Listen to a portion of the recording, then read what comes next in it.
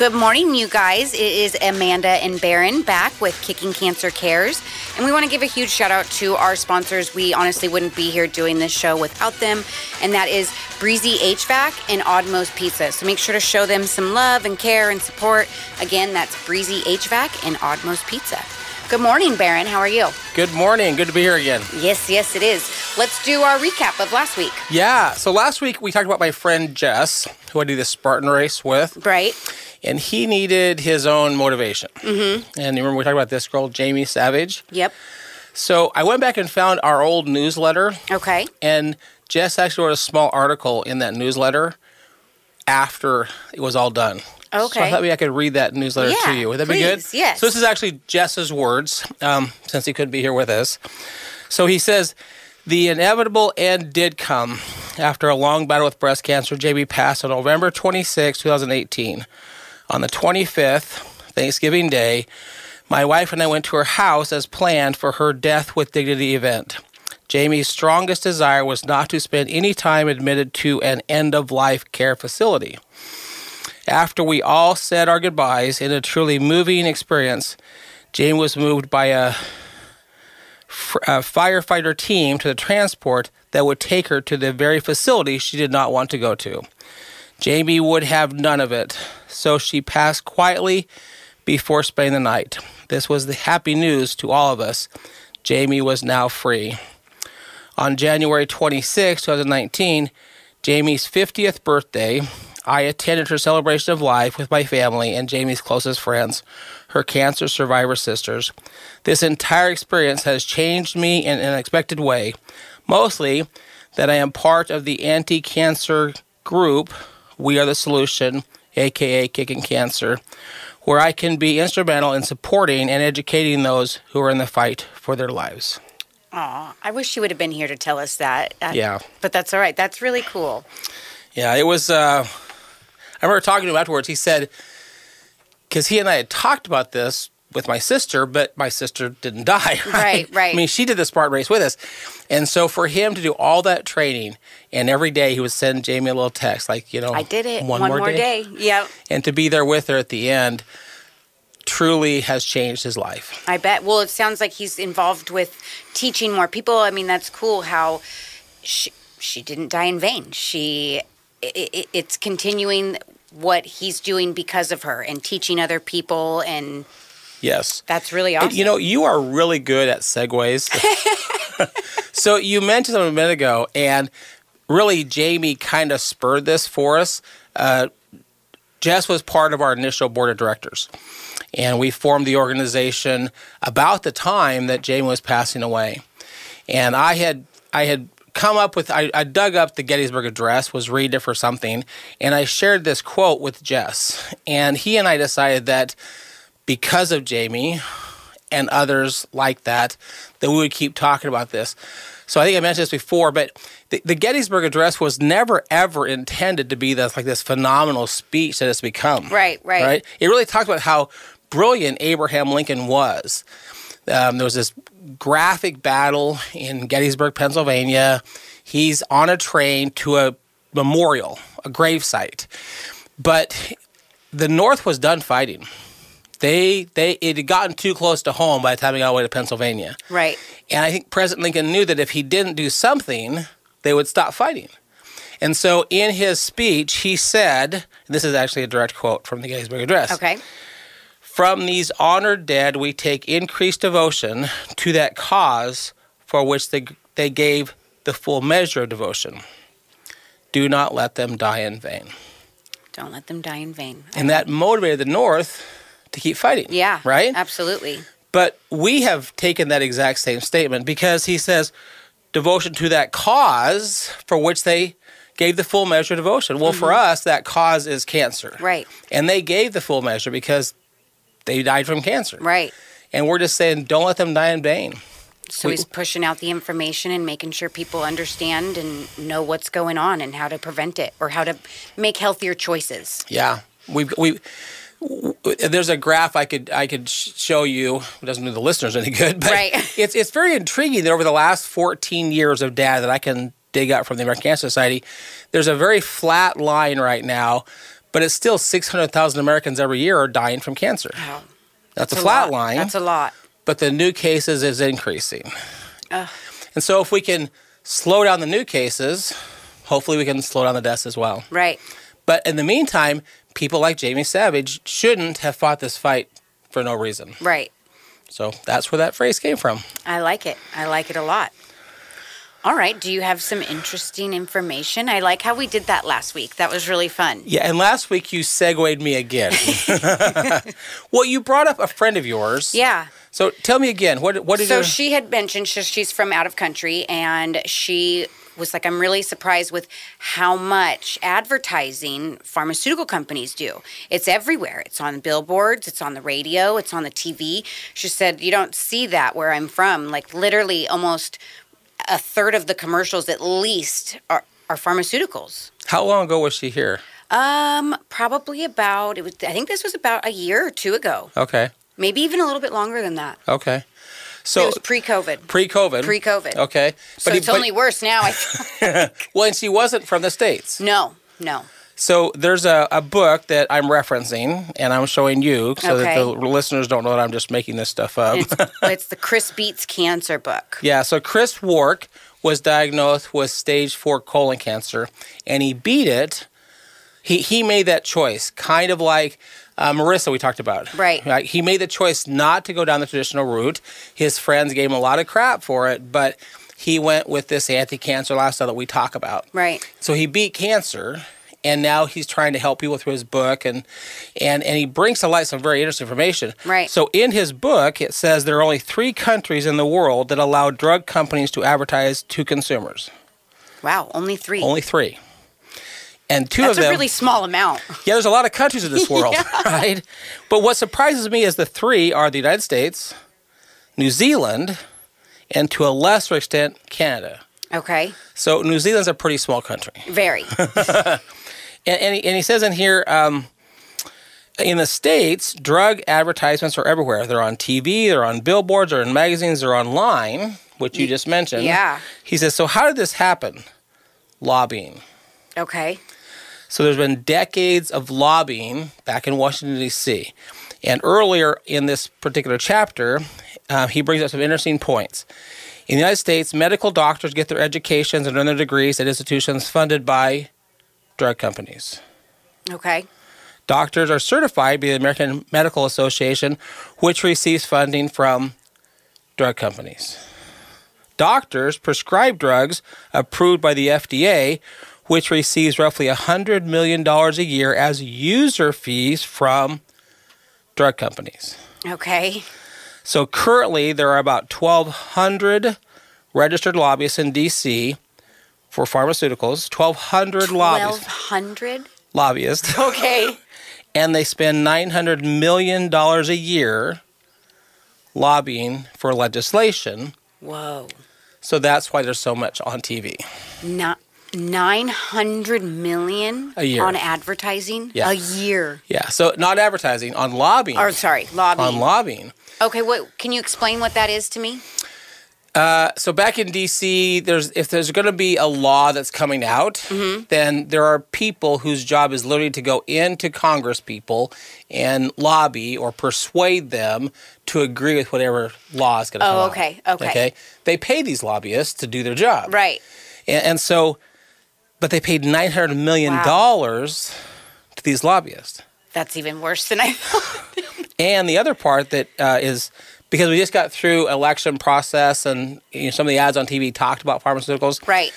$90 million a year is spent on campaign contributions to politicians. From the pharmaceutical companies? From the pharmaceutical companies.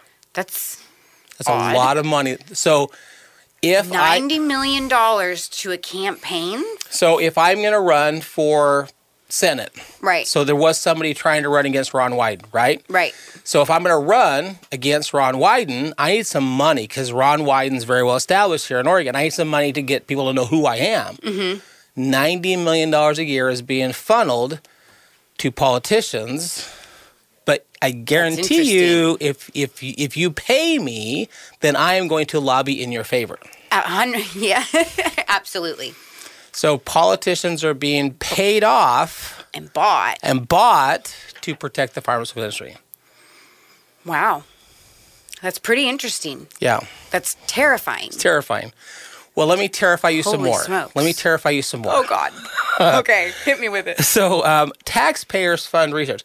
We talked earlier in a different episode about the R&D cost for drugs. Right. Right? And they justify the fact that prices are high because they have to spend money on research and development. Which I guess makes sense. Which makes sense, right? Except that taxpayers are funding this research. So us taxpayers are paying for the research? So let me give you an example. Okay, please. There's a drug called Toxil. Okay.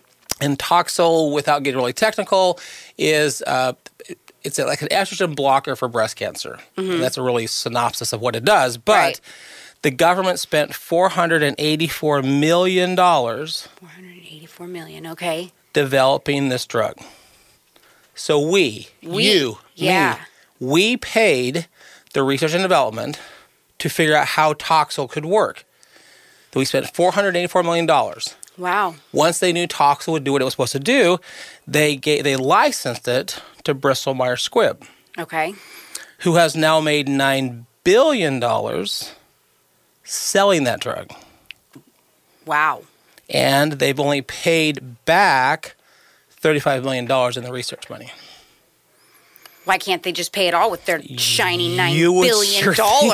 Right? What the heck? You made $9 billion on a drug that you didn't spend the money for on the research. So then they can't justify the research costs. Thank you for saying that. Or, I mean, they for the R&D. Yeah, because they didn't pay for it. They didn't pay for it. So it's like you're charging us... Twice. Unbelievable. Twice. Yeah. And then saying it's so expensive because you had to pay for the research, which you, in fact, actually didn't pay for at all. Yeah. And many drugs, and we don't have time to get into all of them, but many drugs are being funded currently by us on the research side. Then once the research is done, then they're licensed to a company to go sell it, and they make a lot of money selling it, but they're not paying back that R&D cost. That's too bad. Yeah. That's scandalous. Yeah. So you wanted me to bring something shocking. That was my shocking point for you. Well, you really shocked me this time. I'll give you that. I think that was definitely, that tops it for all of them. All right. Well, let's get into our story for today. Yes. So you got a chance to read this story, didn't you? I did. I got to scan over it. But I haven't dived into the actual details that you know. A couple of the interesting things for me on the details is how I found this story. Okay. So I started this organization the summer of 2018, and really it was just me by myself running around with a bunch of shirts. And I had been invited out to Staten. They had their rodeo out there. Right. And there was a girl out there. She had a business in Staten, and so she had brought some of her apparel out, very, cowboy hats and shirts. And so she and I got to talking. Mm-hmm. Ultimately, she actually was part of our first board of directors. She was the president of that first board. Okay. And after the board was formed, she said, there's a networking thing my brother goes to at Albany. You should go down and talk to them. So I go to Albany with the thought I was going there to actually meet her brother. Okay. Now, I think you would agree that sometimes God sends us someplace for a different reason than why we think we're going there. Absolutely. All the time. Yeah. So I get down there and I'm talking about my sister and juicing and what she does. And one of the other people in this networking group represented a company called Juice Plus. Okay. So Juice Plus basically take fruits and vegetables and they get all the water out, which is like 90%, and they put them in these capsules. And you're getting all the phytonutrients of food in a capsule form. Oh, okay. So she's telling me about her business. I'm like, whoa, like my sister Juice, which is messy. Yeah. And you got a capsule for it. That's really cool. And so we were getting ready to do one of our seminars. And because we had limited seating, I had a ticket basically to get into it. Mm-hmm. And she says, I would love to come. I said, well, I just need to know for sure you're coming because I only got X number of tickets. And she said, I'll go up. So I gave her a ticket. She calls me about a week later, and she says, I just found I have a conflict that day. Can a friend of mine come? Her husband passed away from cancer. Okay, so you're like, sure. Sure, yeah. I mean, there's a ticket. Someone should use it. Turns out her friend was Danny Warren, which is James's wife. James and I had worked together about 14 years earlier. Oh, wow. Small world. I know. So I had to go to the rodeo in Staten to meet a girl who joined the board, who sent me to a networking thing with her brother to find out about my friend who had died from cancer. Oh. Is that crazy or what? Yeah, super small world. You're right. God does put us in certain places for this ripple effect. That's awesome. So his name is James Warren. Okay. And in our time here, I want to share James's story because I think it's pretty powerful. Absolutely. Yeah. So it was September of 2012, which was way before James and our career paths separated about 2010. Okay. So this had occurred after we were going different directions, right? And we talked, I think it was our very first episode together, we talked about my sister and that thermography machine. Yes. And how cancerous cells are hotter. Right. So James was having some really bad pains on his knee. And when his wife would touch the knee, that knee was hotter than the other knee. How interesting. And they would go in. He liked to play basketball. And so the doctor was like, you just strained it. Here's some ibuprofen. Right. And it wasn't working. And she actually got very forceful and said, you need to do an MRI. You need to x-ray this knee. Something's not right. Mm-hmm. She was pretty convinced it was cancer. Really? And she actually said in the article that she sent to us that the doctor laughed but appeased her and went ahead and did the x-ray. So just kind of, it's not really cancer, but you know what? Let's just for a good giggle, let's do the x-ray. Right. And 24 hours later, they found that he had cancer. Oh, how heartbreaking. He had a very large mass above his knee that had eaten a hole through his femur. It ate a hole through it? Yeah. Wow. Now, people who understand your body, from your hip to your knee is your femur. That's a very large bone. Right? Yeah. The one, very large one of the bone. biggest, right? Yeah. Okay. So basically, it had this cancer for quite a while for it to eat a hole through that femur. A long, long while. Yeah. Wow. Yeah. So they did treat it. And then she says 3 years, 2 surgeries, and a couple complications later, the cancer came back with a vengeance in the form of a very large and inoperable tumor on his hip, which also extended to his sacrum. Okay. The tumor caused James to lose his ability to walk. For the last years of James's life, he required 24/7 custodial care. So I, his wife Danny, had to leave my full-time job at the University of Oregon as well as my part-time job as a pastoral counselor to stay home and take care of him. Sad. That's got to be so hard. Yeah. That's heartbreaking. Yeah. But a couple of the really amazing things about James, because again, he and I worked together at this point, I think it's like 16 years ago now that we worked together, but James was a big guy. Mm-hmm. He was probably 6'3" or 6'4". Oh, wow. Really big. Big guy. Okay.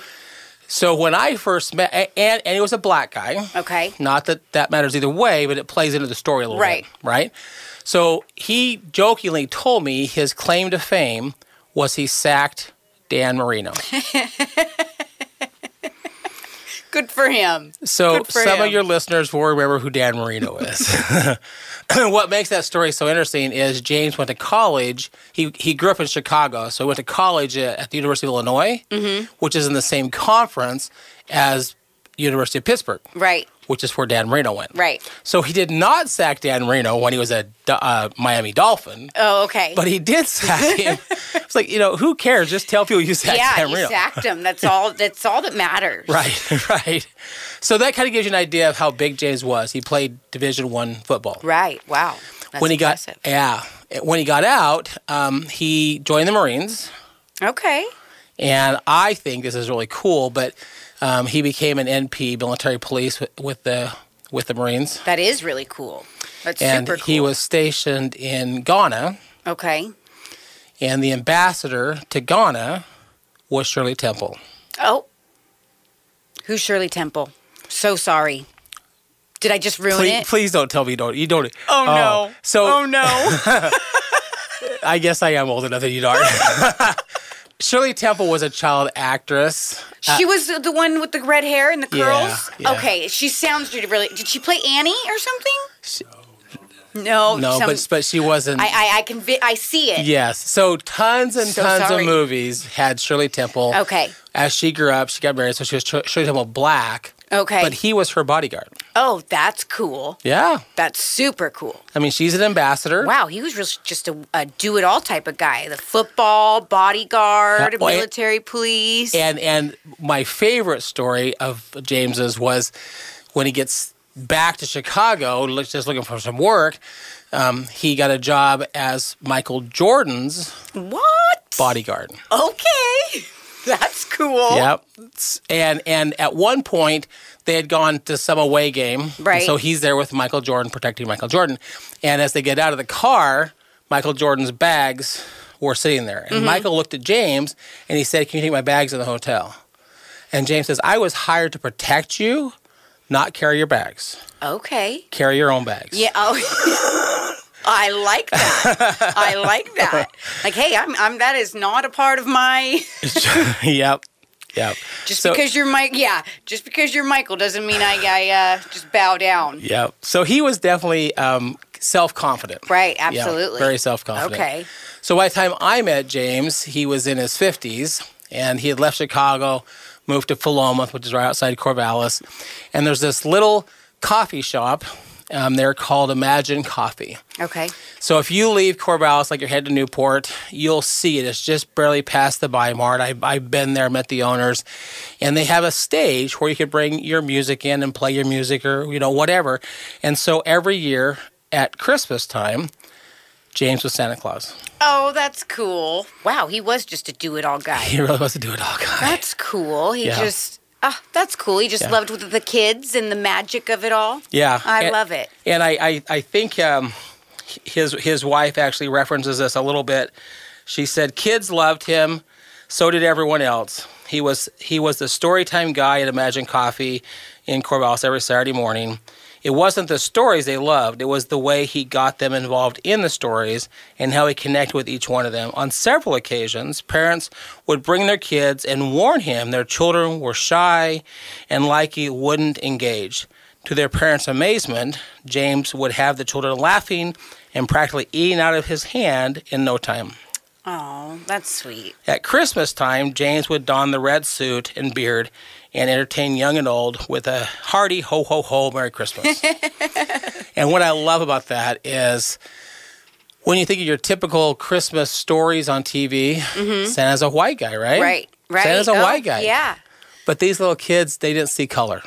That's cool. They saw a very jovial Santa Claus. They didn't care it was a black guy. Yeah. Oh, yeah. I love that. That's super sweet and See, touching. I told you I'd bring you a happier story. Thank you for that. I wasn't sure. Half the time it's like, okay. Yeah. So, I mean, it is still horribly unfortunate that James did lose his battle with cancer. I think the benefit from that whole thing, by the time I met Danny, James had been passed away for a couple of years. And when she heard what I was doing, she wanted to get involved. So listeners can't see it, but I'm wearing a shirt that we did at an event for James. It's a blue one. And what does it say on the back? Oh, James Warren Legacy. Yes. Okay. So I met her at the end of 2018. I told her every shirt we make through 2019, the entire year, is going to be dedicated to James's memory. Okay. And so there's about 200 or 300 shirts with his name on the back of it. I like how you do stuff like that, and you don't let them die in vain. You really, really don't. And so that's really cool. Keep their name out there. Yeah. It's important. Yeah. So that was, and Danny looked at me. She had just turned 59 years old when I met her. And because of what James was going through, they were about ready to lose her house. She had lost her job at Oregon State University. And she said, "I never thought at 59 years old I would have to start my life all over again." That would probably be the hardest. Yeah. That's not easy at all. But because of what her friend with the Juice Plus stuff does, Danny got involved with that company, and she's actually doing very well right now, but she had to rebuild her life, and that's hard. Yeah. Well, good for her for getting back out there and trying to make a difference, and it sounds like she's headed in the right direction to make other people's lives better. Yeah. So that's important. So that's part of what we're hoping to do as well. So I love how you give our shout out. So will you give a shout out again to our... Yes, absolutely. So we are here because of Breezy HVAC and Oddmost Pizza. So please, you guys, make sure to support them and show them your love, because we wouldn't be here if it wasn't for them. And tune in next week as the movement continues.